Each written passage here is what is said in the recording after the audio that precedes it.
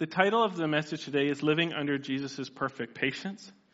And it's very interesting to me that we had Dave do his soccer announcement about Rwanda today. I wasn't clear that that was happening, but I'm going to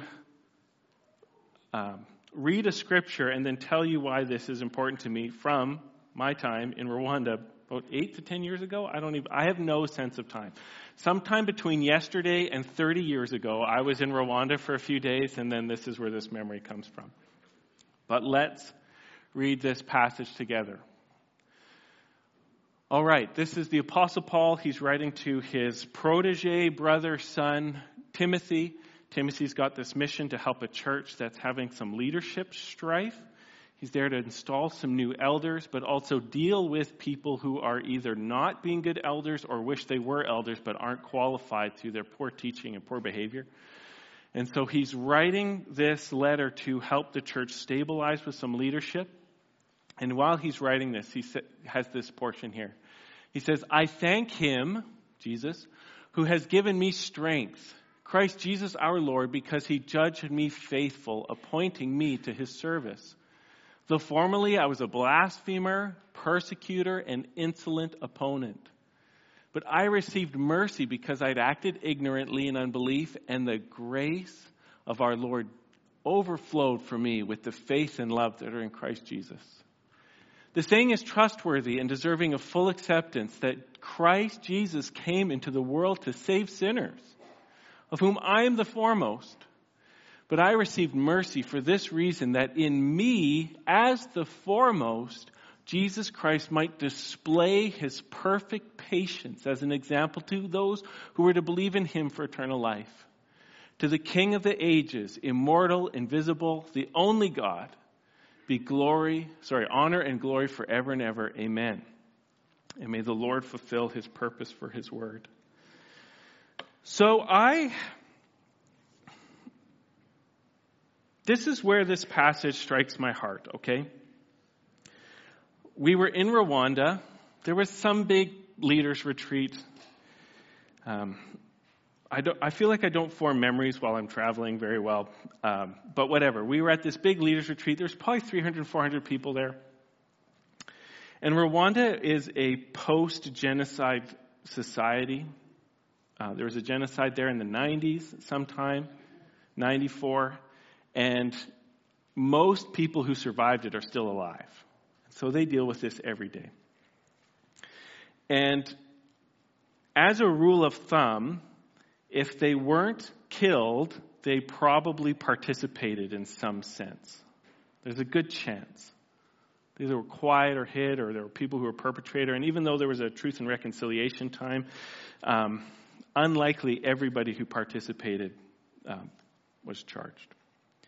So you're in this group of pastors in the church. And I read this passage, and I remember saying something about the fact that the Apostle Paul had been seeking out Christians before he got saved, having them arrested, having them brought to Jerusalem to face trials of blasphemy or whatever.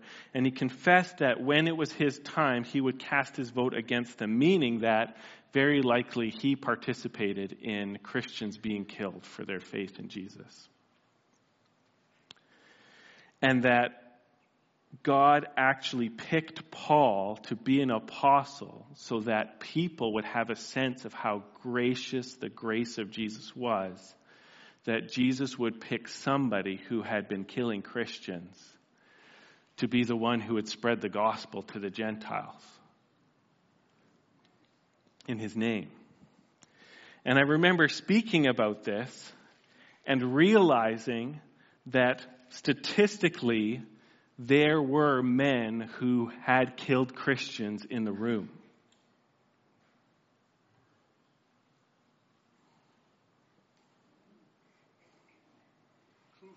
True fact. Thank you. And it dawned on me that from my lived experience out here in Canada, I had no idea what I was talking about dealing with this passage.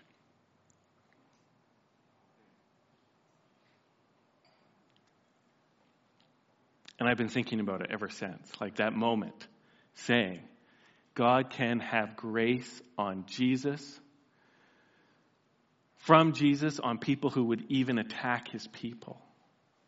Forgive them completely, appoint them to service, and make them fruitful for his name. And realizing there were people in the room, and I don't know what's in their heart. Some of them were probably just still not even having repented of it, but it's a good gig to try to get wealth and power sometimes to be a church leader. And so it's and dovetailing with this experience was just my conversations with one brother from Rwanda who was in church leadership, and his experience of the genocide was the genociders came to his village and got all the men together and got them to go all lie down in a field and then shot at them with fully automatic weapons for about like 20 minutes to half an hour. And then they left, and he got up because of miracle of miracles. He hadn't been hit after all the clips were emptied over and over and over and over and over again. Somehow he had not been shot. And so he got up and was told to run into the woods because I think his female family members were all there watching, and they said, "Get out of here." And so he fled and survived. And I was talking with him because the church there, the Pentecostal church that we were there visiting, I think this was maybe on the second trip even, from the view of the top of this really high conference center, he could say, "You see that hill over there? That's where I'm from."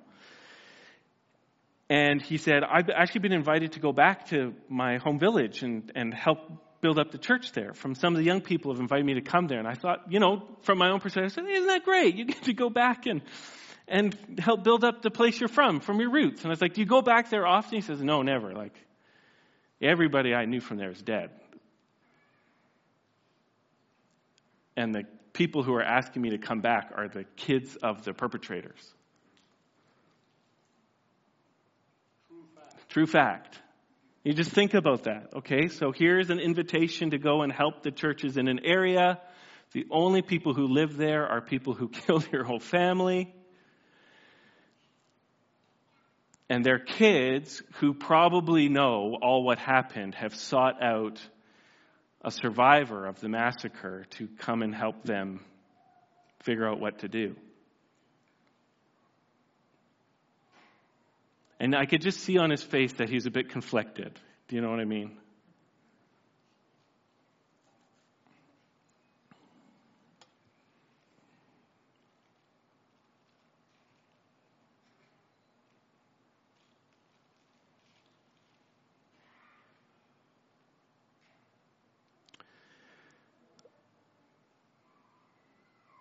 And so when I read these words of Paul, he's trying to help the church, talking about leaders and power struggles in the church, and he's kind of like waving his arms a little bit. I think Paul was probably an arm waver, at least in his heart.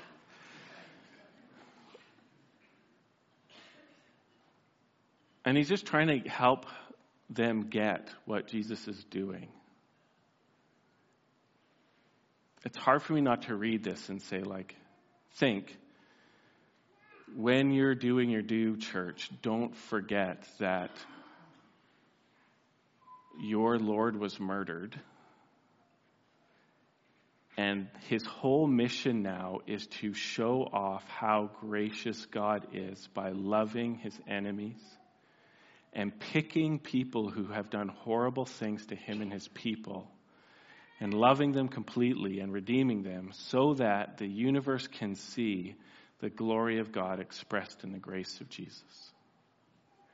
And it doesn't hurt to try to have leaders who get that. I think that's what he's trying to do there. Hey, Timothy, when you're setting up some elders, it wouldn't hurt if you're setting up guys who are really forthright about how horrible they've been in their sin and can actually talk about it publicly and say this is what I was doing and how bad it was. But I really found Jesus and he's really changed me. But I don't want to forget what it was like. Because when you forget how horrible you were before Jesus saved you, you actually forget how much Jesus loved you in order to save you.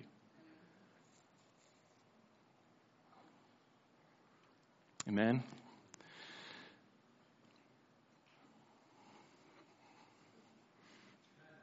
So, Steinbach Christians, don't forget.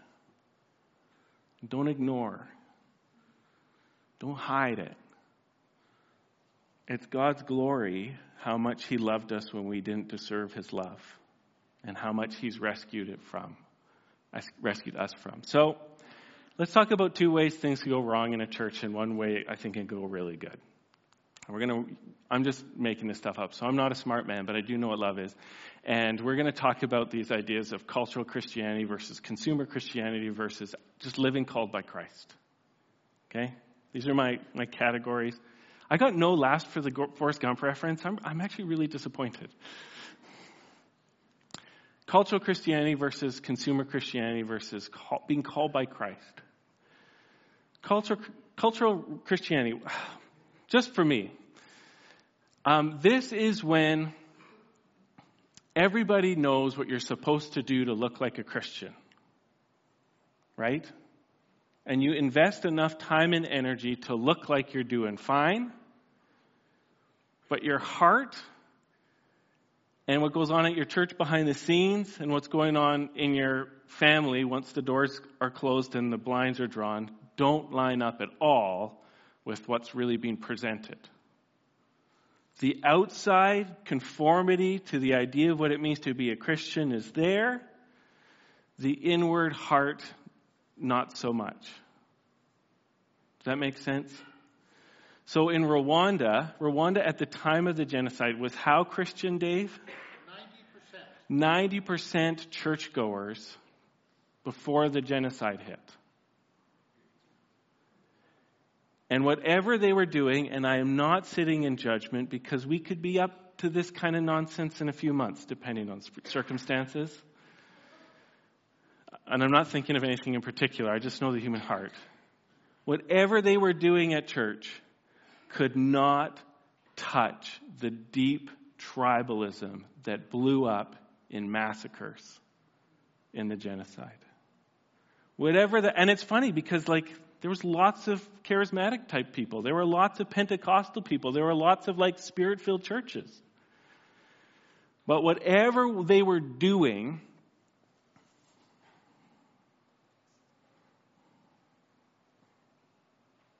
there were testimonies of pastors inviting the hunted people into churches and then burning the churches down over top of them.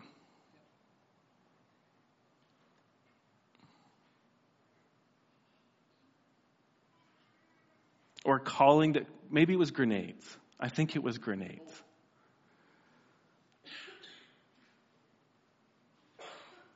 So on the outside, everybody knew where everyone was going to be on a Sunday morning. But whatever they were doing didn't stop a genocide. Massive cultural Christianity. Where were the hearts at? Okay?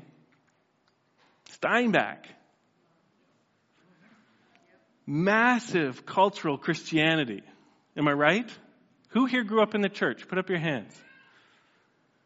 Okay, here's the time for honesty. Who here grew up in a church where it really felt like the heart was not lining up with the Sunday morning talk? Nice and high. Come on, guys. This is true fact time. Okay? When things don't line up, whether it's what happens on Sunday in church and what happens everywhere else, when it's going to Sunday but what you experience in the home, when these things don't line up, it causes a massive amount of intellectual and spiritual stress and anxiety and tension, which always blows up. Whether it's rebellion or addiction or just fracturing of the mind so that people are trained to live 2 separate lives, it always goes wrong.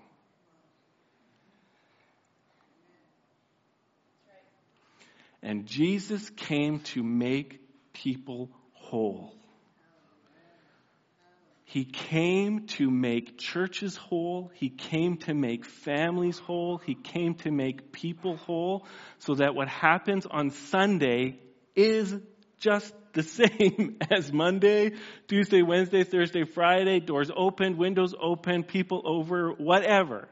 So that there is spiritual continuity between what is presented and what's going on in the hidden places of the heart. Jesus came for that.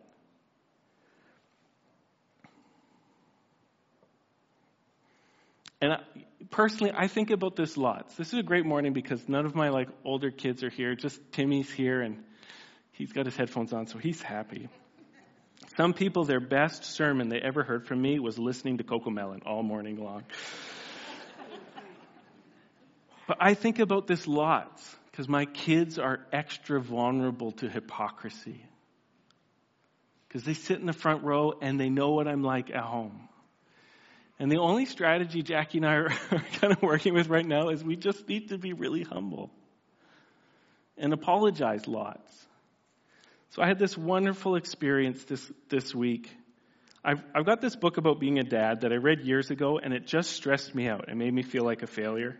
And I kind of took it out on the kids because they weren't acting in a way that made me feel like I was being a good parent. And so I got mad at them for not making me feel like a good parent. I know I'm the only one who struggles with this. So I kind of quit.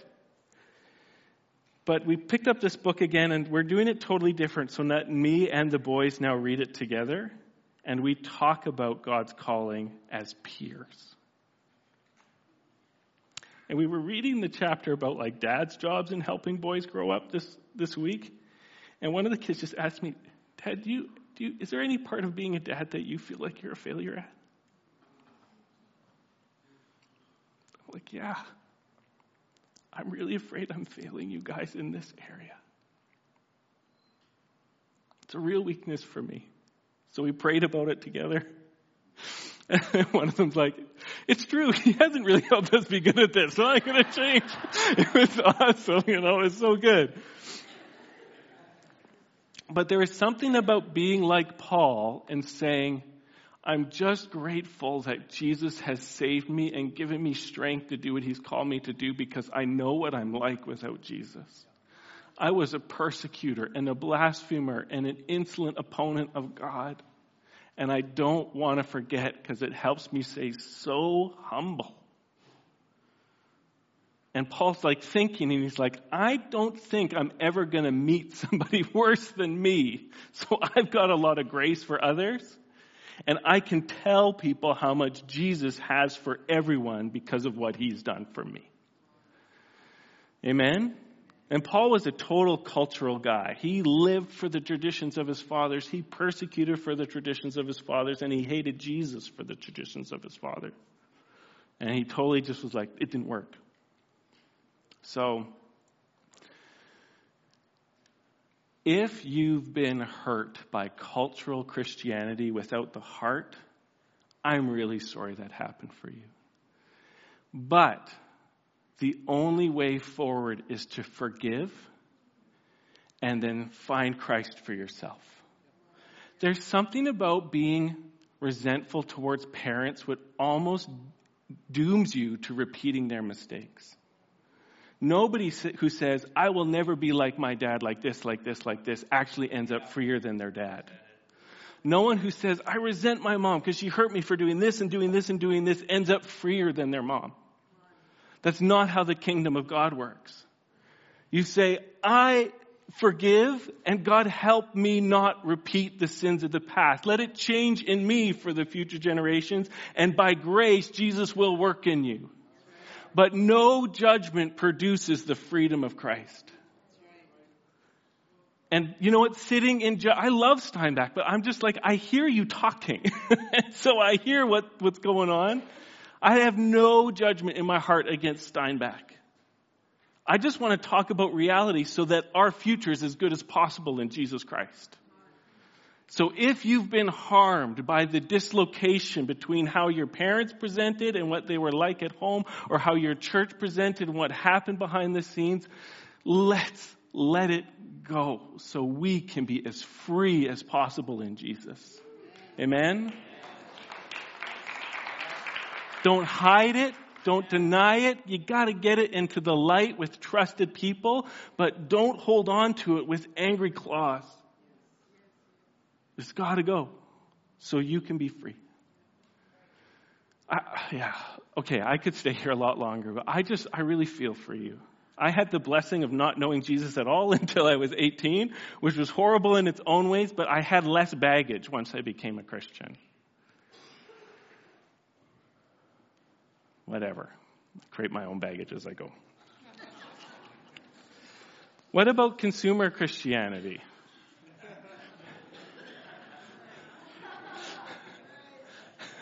That's so good. So I like it when people make noises during the message. Anyhow, the Apostle Paul says about himself, this saying is trustworthy and deserving of acceptance, that Christ Jesus came in the world to save sinners, of whom I'm the worst. Not necessarily Jesus came into the world to provide us the easiest, most problem-free existence possible. So here's a picture here from what I think is definitely the best Pixar movie of all time. One of the best movies of all time. This is WALL-E. Anybody know it? So I know how much to describe. Okay. Story of like a robot who's left on Earth to like clean up people's garbage and finds a little everyone thought that Earth is dead, but he finds something living.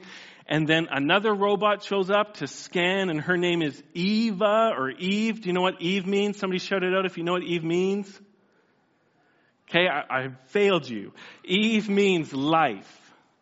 It's from the Hebrew chava, which means life. So life comes down to the planet, and life is beautiful and dangerous. True fact? This beautiful robot, so shiny, with a mega cannon for an arm. And life finds this plant, and all of a sudden they're all sucked out into outer space, and they find these people whose entire existence is floating around on a hover iPhone,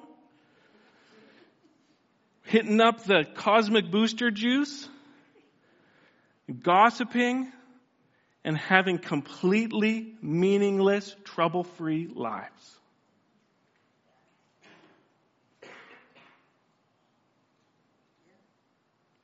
Except it isn't life.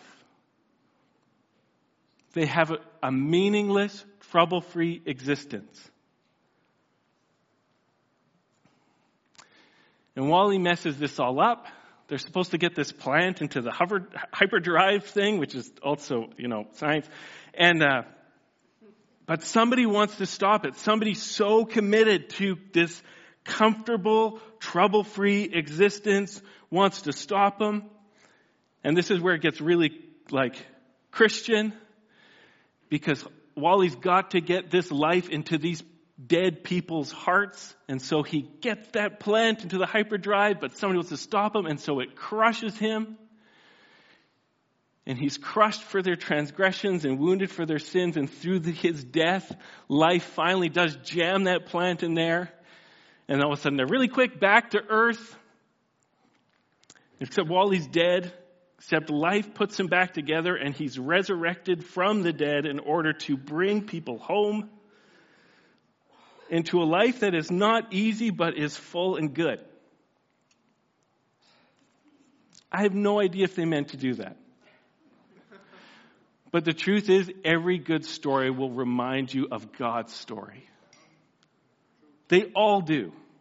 Every good story, you'll just be like, how is this like Jesus? And it's always there because God has written his story on our hearts. We want to hear about losers getting rescued through death by someone who loves them, though they even don't deserve it, and then comes back to be with them. It's not enough for them just to die. They need to come back so we can love them. And that's what Jesus did. He came to this planet to bring us life, and we didn't really want him. And the cost of coming to be back in life with God, we like the control, we like the comfort, we like the ease, and he wouldn't let us have it. And so he spoke the truth even when it made us furious, and he was willing to die instead of being controlled. And through his death, he brought us real life and brings us back to God so we can be the people we were meant to be forever with him. Jesus, you did it. You died for me and I still get you. This is heaven on earth.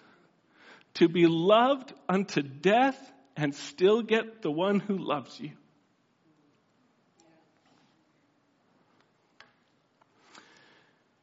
So the trials of consumer Christianity is that you tend to end up evaluating your church experience by how good it makes you feel. This Sunday morning, is it comfortable? Is it easy? Is it pleasant? Is it digestible? The problem with that is it tends to make us kind of self-centered.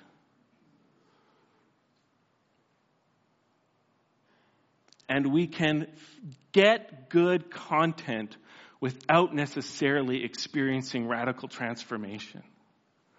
The amount of amazing content out there that's accessible on our phones, we should be doing better. Do you know what I mean? You all have way better worship and messages than this, available to you 24 hours a day. Why aren't we doing better? Because it's not about what we consume. It's about getting on your own 2 feet with Jesus so you can produce. Saying yes to the trials, yes to the discomfort, sweating, bleeding, hurting, to be alive and spread life in Jesus. It's not about consumption. It's about saying yes to cost in love.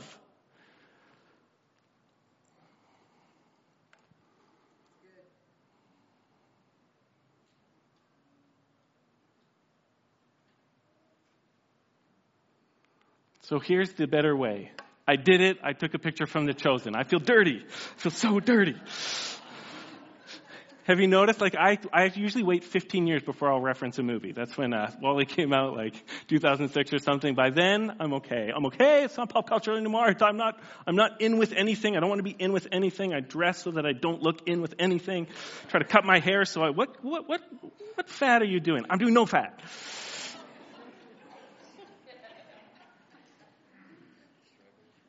Yeah, it's tough. The struggle is real. I want to look so not good or not bad that you just... Was there even someone up there? He blended into the background.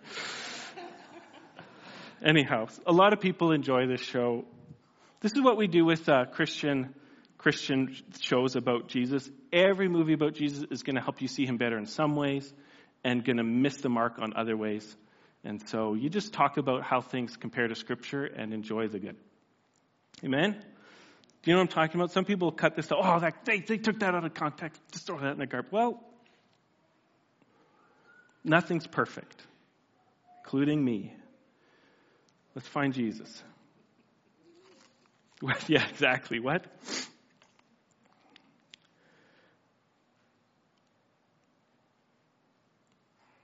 Oh, it still says consumer Christianity up there. Can you forgive me? See, look, I did something imperfect. Leave the church. Start a website. Make a meme. Do it, I dare you. Do it. This is my kids. They watch Star Wars and now they say to each other all the time, do it. They say all the time. If you have to imitate somebody, does it have to be the emperor? Whatever. Oh, man.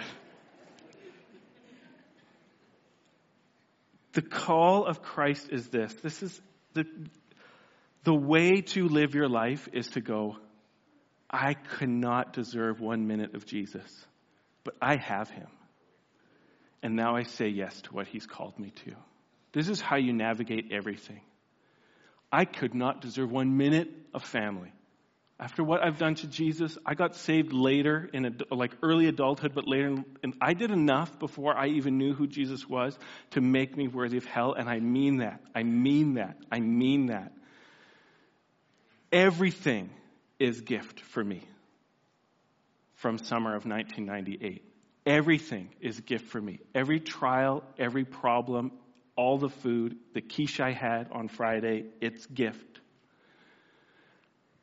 But Jesus doesn't just grab people and say, well, you don't deserve this, but go sit on a shelf. If you're saved, you get saved into a calling. And if you're called, you've got a mission. And if you've got a mission, you've got something to do for Christ. This is your life. It's so much better than just trying to look okay for a few hours on Sunday morning. And it's so much better than just trying to get your religious experience to make you feel good. You're called by Jesus to change the world by the power of the Spirit within you. And if you hold on to who you were and hold on to who you are, you can see that God has unlimited patience towards you. He is willing to wait forever and to put up with everything to make you useful and make you know His love and to change the world through you. And one of the best things about Paul's attitude of living, holding on to the past in a way that makes Jesus' love look humongous and holding on to the presence which makes the weight of the call feel great, is that you finally get to let go of what everyone else is doing. You're not coming to church under cultural Christianity where you're just imprisoned by what are they thinking? What are they saying? What are they going to say about me? I don't know. And you're in the prison of the fear of man. Or consumer Christianity where you're just a slave to how it felt. No, you're called by Christ. The God of the universe, the judge of the living and the dead, knows your name and the job He wants you to do. And He says, I'm going to love you forever. Let's do this. That is a life worth living. And it's yours if you'll have it by faith, no matter who you are. And the worse, the better. God He does have something to prove. Because Satan thinks that God is a selfish jerk. I don't know if you knew this, but Satan and a lot of people think that God is a selfish, controlling jerk. And God is proving forever that He's not by picking the worst of the worst and loving them into the best of the best. You think I'm a selfish jerk? Paul hated my guts and killed my kids. And I made him the most famous person in human history except for Jesus. That's the love and mercy of God. So when it comes to how bad you are, bring it. Bring it to Jesus. For what you've been through, bring it. Bring it to Jesus. He wants to show Satan and the world how much He can love you. And not just because so it's just a gag. No, for real, from His heart love you. And make you count and change things. That's what He wants to do. Because He wants you to see Him as He really is, a God of infinite mercy and grace. Amen? So we're going to worship.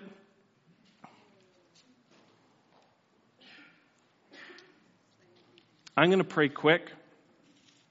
You know what the best thing we could do? If you need to forgive somebody for your experiences of church so that you can be free, now is the best time to do it. Today is always the best day to forgive. I don't know. If it ends in Y, it's a day for forgiveness. But if it's not helping your call in Jesus, we need to get it under the cross. Amen. So Father God, I just give you your church. And Lord, I pray you would liberate us from this fear of failure or this fear of the past being anchors in our lives or this fear of being hurt again because of what happened.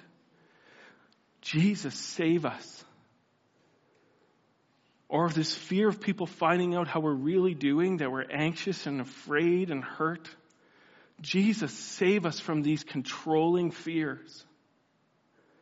Lord, help us to hear afresh, you have chosen people who tried to kill you to show how much you can love anybody. And so, Lord, I pray all these fears would come down. I pray all this junk would come off us, that you would make us the freest hearts we can be. And Lord, where we've just been like letting the selfishness come in our walk with you, would you forgive me, Lord Jesus?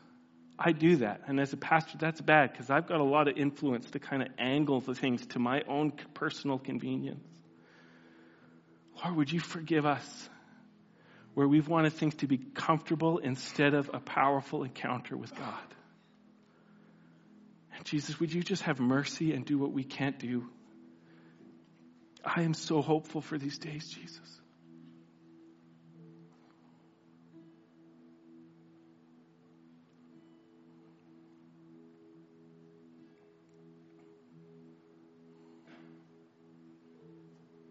Hey, business leaders, can I talk to you guys? I hear lots that you've really been hurt in this city. Maybe this isn't your story, but I just want to call you in Jesus' name. Can you forgive us? And can you go afresh to Jesus and ask him what your calling is in business in Steinbach, please? I want you to be so just free in step with the Spirit.